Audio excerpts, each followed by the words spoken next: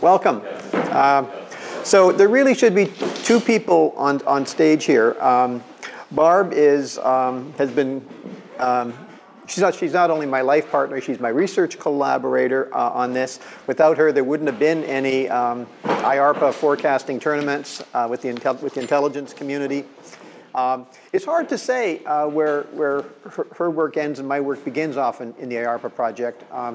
My rule of thumb is that Barb does the deep scientific work and I do the public relations. So that's the division of labor.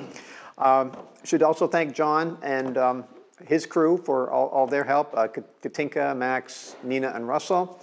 And then I wanted to say a few words about Danny Kahneman and his role in all this. I'm not sure he remembers all the different things he's done over the last 25, 30 years to facilitate all of this.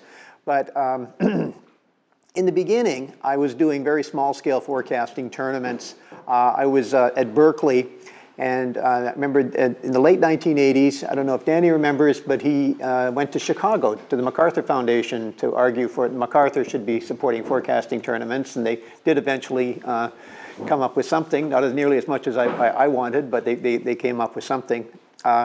So that was very helpful. But just conversations with Danny through the years have been very helpful in thinking about this. We had a lunch at a Chinese restaurant, I think it was called Yen Qing in Berkeley in the late 1980s. And he offhandedly tossed off this remark that he thought that the average political expert would be hard-pressed to beat in a forecasting tournament an attentive reader of the New York Times. And that's been a benchmark that some of my political science colleagues have been struggling to beat ever since. And he also has been very helpful, I think, in trying to persuade the intelligence community to take seriously the lessons of the forecasting tournament. So he did Amtrak down to DC with me last year to talk to the National Intelligence Council and the Director of National Intelligence about the value of explicitly keeping score, explicit probability scoring, learning from feedback. These might seem like truisms to scientists, but they're really still quite radical, even revolutionary ideas in much of the intelligence community. So I'm not implying that he agrees with everything I'm going to say. I think we certainly have some differences of opinion, and I'm probably more of an optimist than he is on the degree to which people will ultimately embrace these technologies. But he has been very helpful, so thank you. And I'm going to start this conversation off with a couple of stories and that I think provide a nice point of entry into the 130 slides that you have in front of you in this notebook. And I'll also offer the reassurance that I have no intention of frog marching you through all 130 slides. As issues come up, we might refer to particular things in here. But we're not going to go through these slides one by one. It would be really useful if we went around the table because I'm having a very hard time seeing people beyond about the middle. Just your name, what you do, in 30 seconds or less. Bob Axelrod, political scientist from Michigan. I do game theory and national security. Danny Halutz. I'm an engineer. Danny Kahneman, I'm a psychologist. Anne Treisman, I'm another psychologist. Saul Kindergarten on leave last year, but my last role was leading YouTube for Google, which I did for about 5 years. Well, the name, I used to work for Google as well. I'm a political activist and now working for a startup called Party. Ludwig Ziegler, I'm a journalist. I cover technology for The Economist. I'm Glenn Cray. I'm a journalist and I run the Feuilleton, the Arts and Essays section for the Süddeutsche Zeitung in Germany. I'm Brian Christian. I'm a writer and I write about mostly the intersection of computer science and philosophy. Katinka Matson, co-founder of Edge. Max Brockman, here at Edge. Ian Kamen, I'm an Edge groupie. When I'm not doing that, I make stuff. I'm D.A. Wallach. I'm a musician and investor. I'm Rodney Brooks. I'm a reformed academic and I make word notes. I'm Rory Sutherland. I work for Pogsley and Mather in London, the advertising agency, and also write on technology for The Spectator. I'm Peter Lee. I work at a place called Microsoft Research, and I guess I'm a corrupted academic. Corrupted by who? Jennifer Jacquet, pure boring academic, environmental social sciences. John Brothman, editor of Edge. Stuart Brand, the Long Foundation, and Revive and Restore for the Extinction. Margaret Levy, Director, Center for Advanced Study in Behavioral Sciences at Stanford, CASPIS as it's affectionately known, and a political scientist. Barb Mellers, psychologist at UPenn. So I said I would start off with a couple of stories, and that's exactly what I'll do. So the first story is about President Obama and the search for Osama bin Laden. And in 2010, early 2011, evidence was gradually accumulating about the location of Osama bin Laden. The intelligence community was growing more confident. They knew where he was, and as the confidence grew, they started reporting higher up in the hierarchy. They reported to Leon Panetta, then director of the Central Intelligence Agency, and eventually directly to President Obama.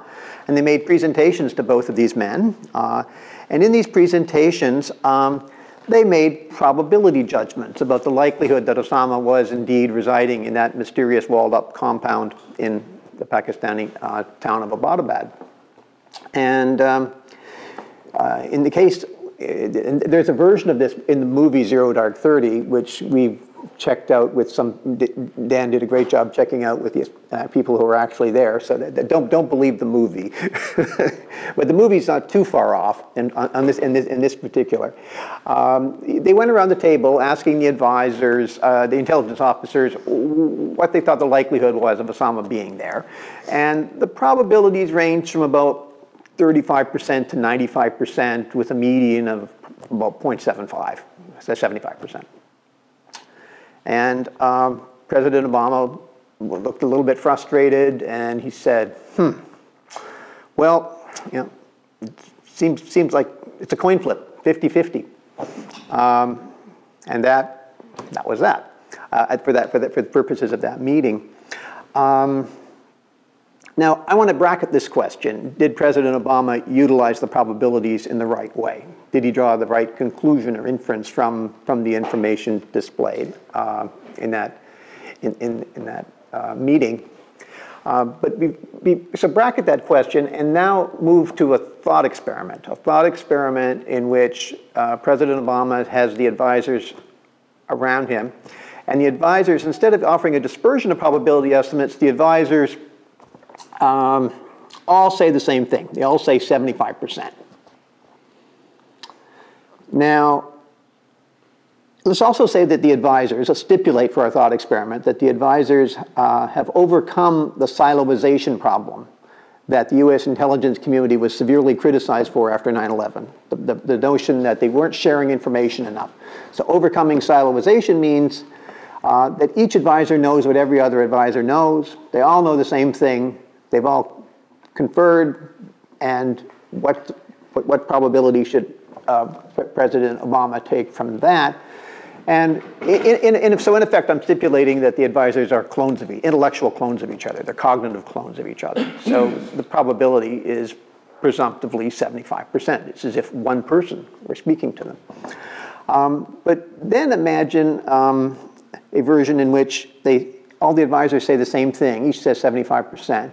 But they haven't overcome the siloization problem. One official has access to satellite reconnaissance, another has code breaking, another has spies on the ground, another has cell phone stuff. They have different information, and they're siloized, and they say 75%. What's the correct probabilistic inference in this situation? And the answer is mathematically indeterminate. I haven't given you enough information to answer it. But it is something that can be statistically estimated. And Barb and the top statistician for our project, Lyle Ungar, and other people have developed algorithms for estimating the extent to which you should adjust your probability when you have diverse inputs into an estimate. Does everyone have an intuition about the answer here? Depends on the correlation among the information. It depends on the correlation among the information, but we're assuming some diversity and a moderately low correlation. It's got to be higher than 75. It's got to be higher than 75, but how much higher is indeterminate because we don't have enough information. But it is something that if you're running a forecasting tournament over an extended period of time and you had, say, 500 plus questions and thousands of forecasters and you have estimates of diversity and you have estimates of accuracy over long periods of time, you can work out algorithms that do a better job of distilling the wisdom of the crowd than, say, simple averaging. It sounds risky, but it's an algorithm known as extremizing, and it works out pretty well. Let's do it. So those are all thought experiments, right? With everybody saying the same thing, 75%. So if you go back to the real world in which President Obama got the dispersion of estimates, imagine another situation. President Obama is sitting down with friends and they're relaxing and they're watching March Madness basketball game. He's a fan of March Madness. And there's going to be a game between Duke University and Ohio State, and the people around him make estimates of the probability of Duke winning. And the estimates are exactly like the estimates we got on Osama. They start around 35%, they go up to 95%, the center of gravity around 75%. Do you think President Obama would have said, when his buddies offer these odds estimates, sounds like 50-50 to me? Or would he have said something like, sounds like 3-1 favoring Duke? 3-1 favoring Duke.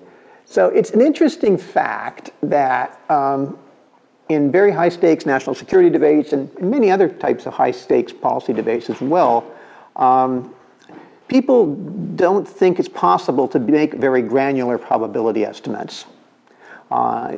Sometimes they seem to act as though things are going to happen, there's maybe, and things aren't going to happen. Sometimes they act as though there'll be only 3 levels of uncertainty. Sometimes they might act as if there is 5 or 7. One of the things we found in the IARPA forecasting tournaments is that super forecasters collectively can distinguish many more degrees of uncertainty even than 7. And it's an interesting question of how useful is that? Let's bracket that also for later. But it is possible to make more subtle and granular distinctions among degrees of uncertainty on questions that are of interest to the U.S. intelligence community. That's, I think, an empirical demonstration from the IARPA tournaments. I think it's pretty solid. And the juxtaposition of President Obama on the Osama problem and on the March Madness problem illustrates that it's not that he can't think in a granular way about probability. He may be implicitly thinking it's impossible to think in a granular way about national security, or it's not even normatively appropriate to become all that granular in the national security domain. There are different norms, different epistemic norms seem to govern what it is or is not appropriate to say about uncertainty. Now, in the handout that accompanies the slides, I've got a page in which I pose the question, what are the limits on probabilistic reasoning? Do you know? Does anyone know? So it's fair to say, I think, that the vast majority of college-educated people believe that probability theory is useful in estimating the likelihood of a fair coin landing heads 5 times in a row. They think probability theory is useful if you're playing poker and you're drawing cards from a well-defined sampling universe. These are classic domains for frequentist statistics. The question we're confronting here is, what are the limits on the usefulness of probability? To what extent is it useful to elicit probability judgments for quote-unquote seemingly unique historical events? Now, on this page, I list a number of situations in which people find it vexing to make probability judgments. The first one is there intelligent life elsewhere in the Milky Way? I don't know, there's Drake's formula and there are various ways of trying to guesstimate things like this, but I don't think I personally can do much better than say, I certainly don't think it's impossible. And I don't think it's 100% certain either.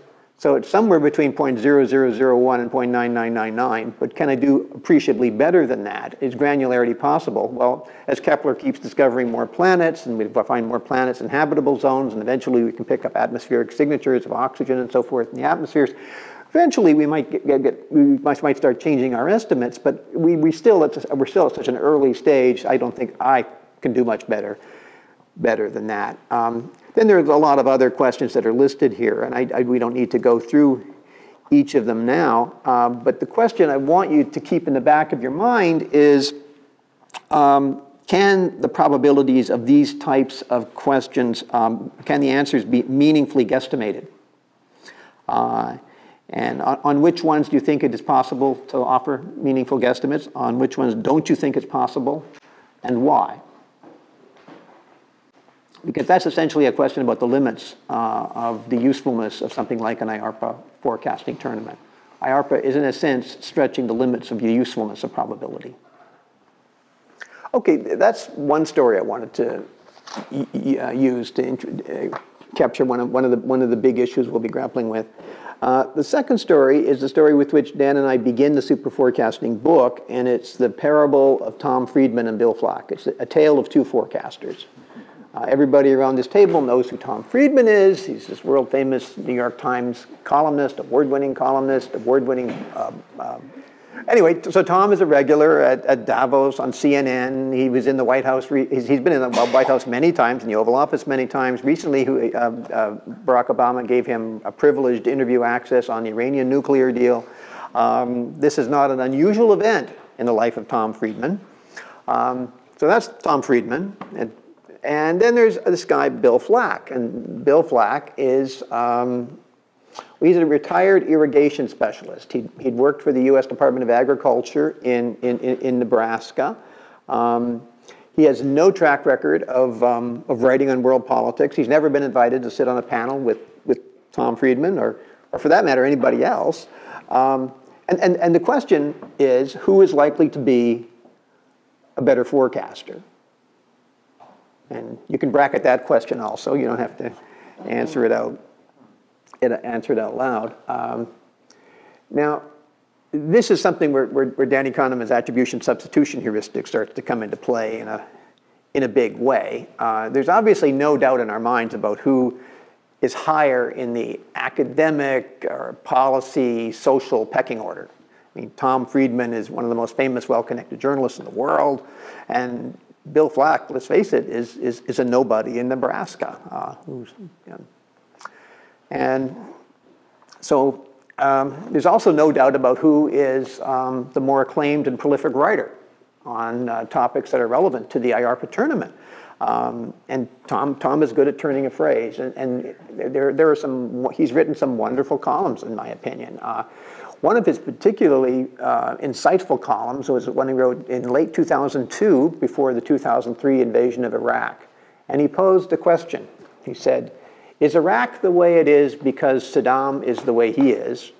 Or is Saddam the way he is because Iraq is the way it is? I think that's a brilliant question. I think it would have been helpful if the US administration had given much deeper thought to that question. Tom Friedman didn't know the answer to that question, by the way, but he was able to formulate it in a very interesting way.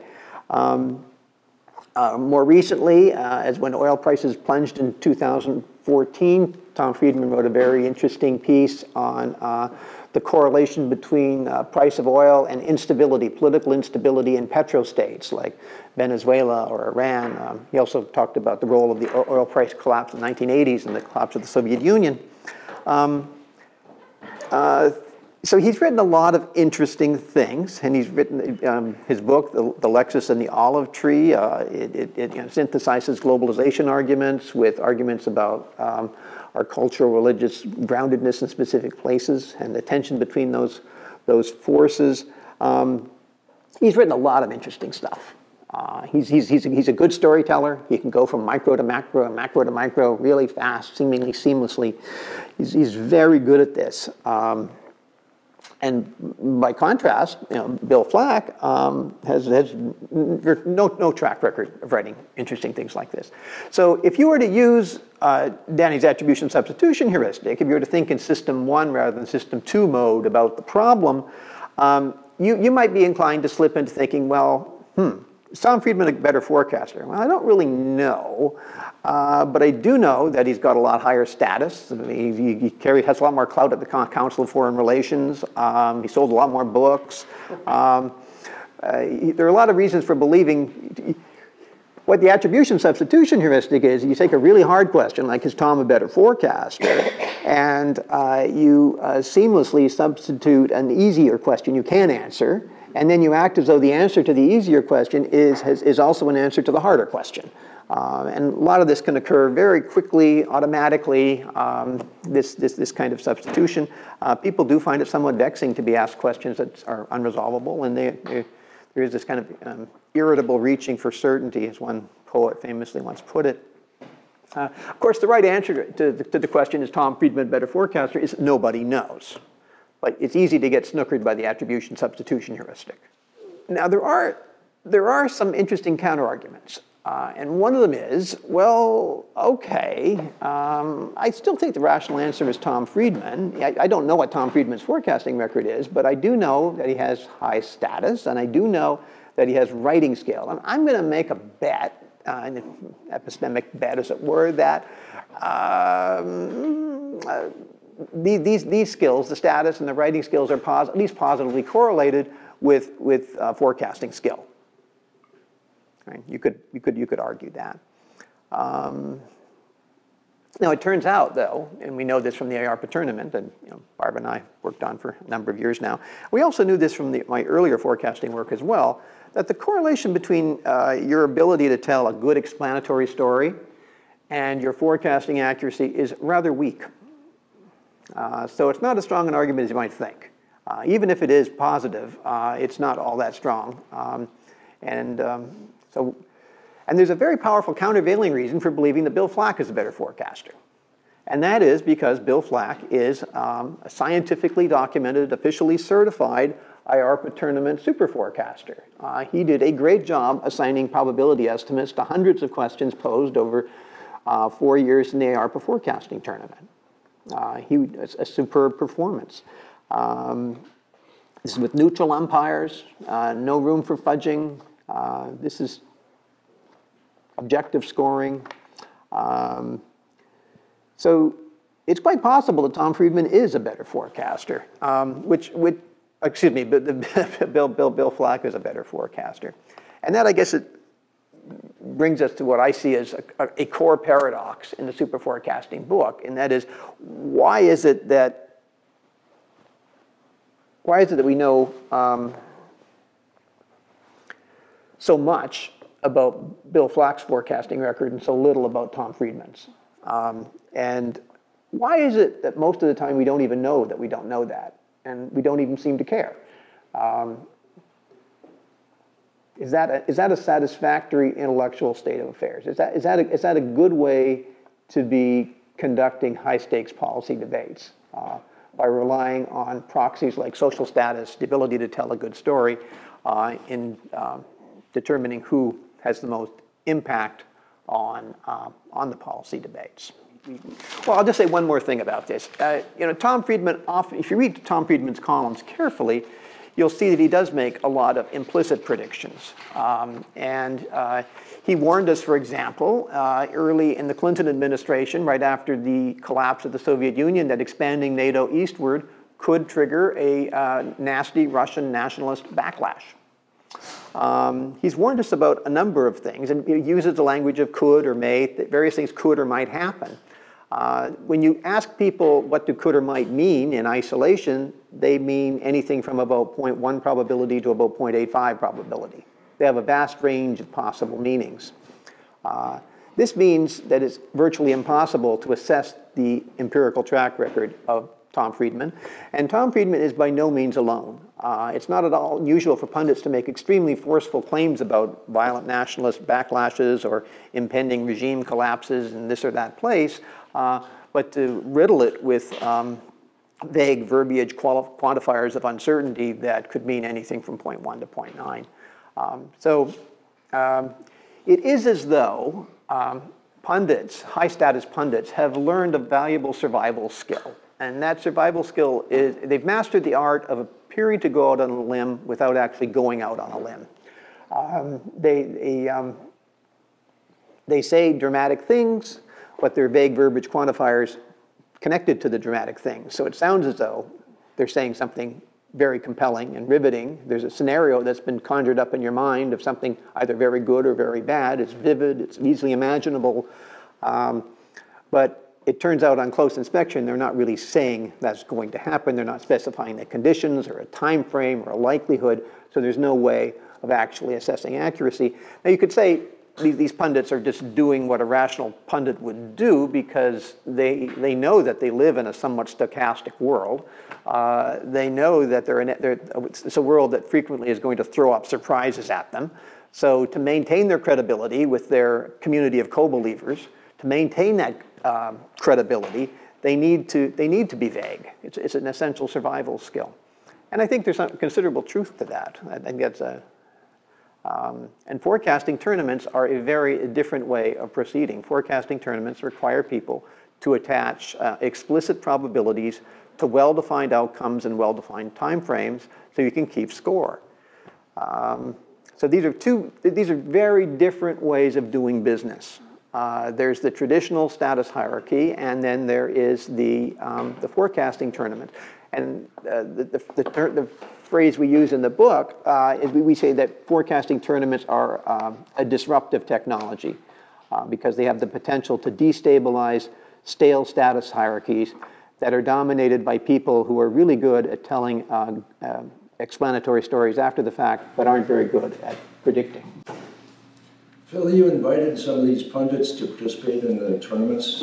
What's their response? We have indeed. Dan Gardner insisted that we do that, and the response was very unenthusiastic. There was a small number of people who were willing to participate if they could be totally anonymous, but a 90% plus turned it down. In interesting ways or kind of just stupid, obvious ways? I mean, how much did they engage the problem? Well, Dan was fielding that correspondence, so I don't know. I didn't go through it in detail, but my sense is that a large fraction of them didn't even bother to respond, and that another fraction offered somewhat polite but dismissive responses. I'm sorry, I don't have the time. But also, interestingly, some of them offered a defense that I think is really wrong-headed, and that is I say I don't really make predictions. It's not what I do. I'm not in the prediction business. Did any of them, besides David Brooks, ever refer to your work then in their own columns? Yes, and I don't want to talk about the specific people we invited or didn't invite, but no, a number of journalists have. Actually, I know of no. So this work's been written up by a number of pretty high-profile journalists, and I have yet to see a negative review of the work. So they have not been hostile toward the work, although I think that may change. Did any ask? In fairness, nevertheless, it would be a large commitment of time. I'm sorry. It would be a large commitment of time to be in this. To answer these 400 or 500 questions. Right, but you don't have to answer them all. You could get reasonable accuracy feedback if you were, over the course of a year or so, to answer 50. So all of the participants were totally volunteers. They weren't paid. The description of how the forecasting tournament itself worked begins 15. Starting clearing the scientific or clearing the conceptual underbrush, the things you need to work out in order to do a forecasting tournament. It's not as though the U.S. intelligence community exists in a world in which they're not held accountable for the judgments they make. It's the type of accountability. It's capricious. It's designed to induce shame if they get something big wrong. Where getting something big wrong can be defined very expansively. So did the intelligence community miss 9/11? Well, they did create a memorandum that went to Condi Rice a few months before then saying bin Laden planning to attack the United States. That didn't say they were going to smash airliners into buildings in the Pentagon and New York City, but it did offer a warning of sorts. But the intelligence community, for better or for worse, was held responsible for missing 9/11. That would be a false negative judgment. They were subsequently held responsible for overestimating weapons of mass destruction in Iraq, overestimating the likelihood of weapons of mass destruction in Iraq. That's a false positive error.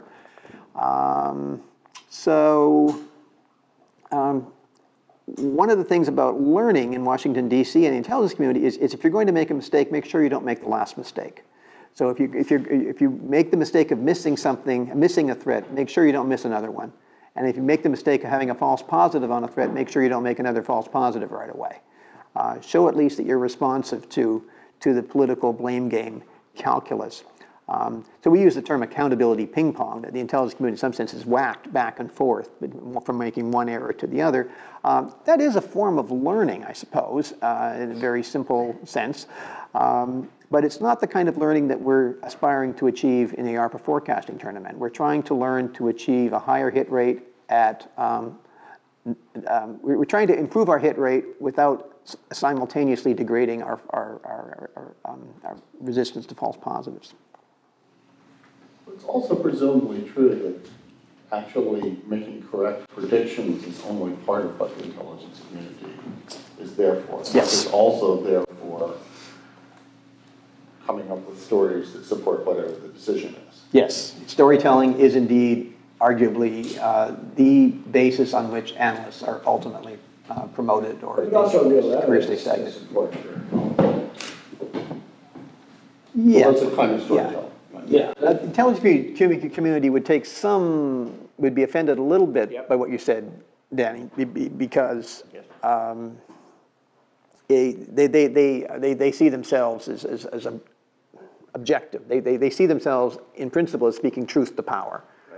They're not there in a justification role, and except for the very top. Except for the very top, right? Who are political appointees. I feel a bit bad for Tom Friedman here. Yeah, I'm sorry, just a little louder. I'm feeling a little bad for Tom Friedman here. Good. And let me pose when you can isolate things down to the sorts of questions on the last page here, which are all very well formed questions. That's one thing, but there's an also argument that the sorts of things Tom Friedman is doing is finding out what the questions are. Yes. And that he is living in a world where the opponents are doing the same sort of thing. Is North Korea asking these crisp questions, or are they telling stories themselves too, for instance? So it's a much more complex dynamic. And I'll just step back. In my own world right now, I am besieged by people asking me a question which I refuse to answer, and they get very angry at me for refusing to answer, because other people keep answering. The question is, in what year will we have human-level equivalence intelligence from computers? And I say, it's an ill-formed question. And they say, but everyone else answers it, and I think they answer it they shouldn't answer it because it's ill-formed. Right. Now, the ARPA questions, of course, are not ill-formed in that sense because they pass the clairvoyance test. The clairvoyance test means that if the question is so well framed that if you handed it to a genuine clairvoyant who could see perfectly into the future, the clairvoyant could look into the future, say thumbs up or thumbs down, without needing to come back to you for some ex post facto re-specification of what the question was. So the problem you're having there is a question that fails the clairvoyance test. But I couldn't agree more with the sentiment you're expressing about Tom Friedman as a creative question generator. We move away from the Tom versus Bill tension to Tom and Bill. And But it is a Tom and Bill symbiosis. A healthy intellectual tournament ecosystem requires people who are creative question generators as much as it does people who are skillful at generating accurate probability estimates. And some of the examples I gave you earlier about petrostate instability, or is Iraq the way it is because Saddam is the way he is, or vice versa, those are really smart questions. Now, they're not questions that are quite ready for forecasting tournament application because they don't pass the clairvoyance test yet. But they're moving in that direction. And I think one of the most valuable collaborations that could be facilitated, and if this were a partial outcome of this gathering, I would consider it enormously successful, would be creating a framework for encouraging the Tom Friedmans of the world to play as question generators in forecasting tournaments, and agreeing that if questions resolve in a certain way within a certain time period, they would at least make some marginal adjustments to their beliefs. So Tom Friedman is a cautious supporter of the Iranian nuclear agreement right now. You could imagine posing a series of questions about very resolvable questions in the next 12 to 24 months about how the Iranian nuclear agreement unfolds that would cause either skeptics of the agreement or proponents of the agreement to change their mind somewhat. Now, what does change their mind mean? Well, it doesn't mean going from yes to no. It might mean going from, I think there's a 0.85 chance that the Iranians are not going to develop a nuclear weapon in secret, or they're not going to cheat in this way or that way on the agreement. I think there's a point, moving that from 0.85 to 0.6 or to 0.75. Belief change is often, among the best forecasters in the ARPA tournament, belief change tends to be quite granular. They think that Hillary Clinton has a 60% chance of being the next president of the United States today, and then some information comes out from the State Department Inspector General about Hillary's emails and her possible culpability for her email policy. Okay, I think I'm going to move it down to 0.58 now. That's the sort of thing super forecasters do. And the cumulative result is that their probability scores, as defined in these handouts here and in the book, their probability scores are much better. The gaps between their probability judgments and reality are smaller, where you dummy code reality as 0 or 1, depending on whether the event didn't occur or did occur. Sort of along the same lines, trying to, I doubt that Tom Friedman is thinking this way, but one reason to waffle a little bit is you're telling a story about some topic of wide interest, but to make a forecast for that, there's some Bayesian process or some set of conditional probabilities where some of those nodes might be 50-50, and then it becomes, depending on how those earlier events turn out, you might have very definitive forecasts for the final event of interest. Right. I certainly agree that we're talking about complex causal networks that could in principle be represented as Bayesian inference diagrams. I think that's right. I think some of the question clusters we've been developing in the ARPA tournament are moving in that direction. In the ARPA tournament to date, what we have done is we've asked conditional questions. So if US policy goes toward A or B, how likely is a given consequence? Now, this allows us to assess the accuracy in the world in which one of the other policies is implemented. So let's say policy A is chosen, we know what happens. Now, interestingly, we don't know what would have happened if we'd done policy B. That's in the realm of counterfactual. And this is one of the great limitations in our ability to learn to become better calibrated in historical environment, because history doesn't offer control groups. Everything is counterfactual. And in policy debates, we have this really pretty perverse situation in which people routinely make up the data. They routinely invent convenient counterfactual control groups that make the policies they prefer look good. So it's even possible to take a policy like, say, the invasion of Iraq, which almost everybody has bailed on, but you could construct a counterfactual that says, well, you know what? You think things are bad now. You have no idea how bad they would have been if Saddam had stayed in power. So there were people who argued for, defended the Vietnam War or the Iraq War on those grounds, even after most opinion had bailed out. But counterfactuals are a very interesting and integral part, and that the third session of this series will deal with counterfactual inference in policy debates. Just to say, I would be very interested in knowing if the Seahawks will win the next Super Bowl. Fair enough.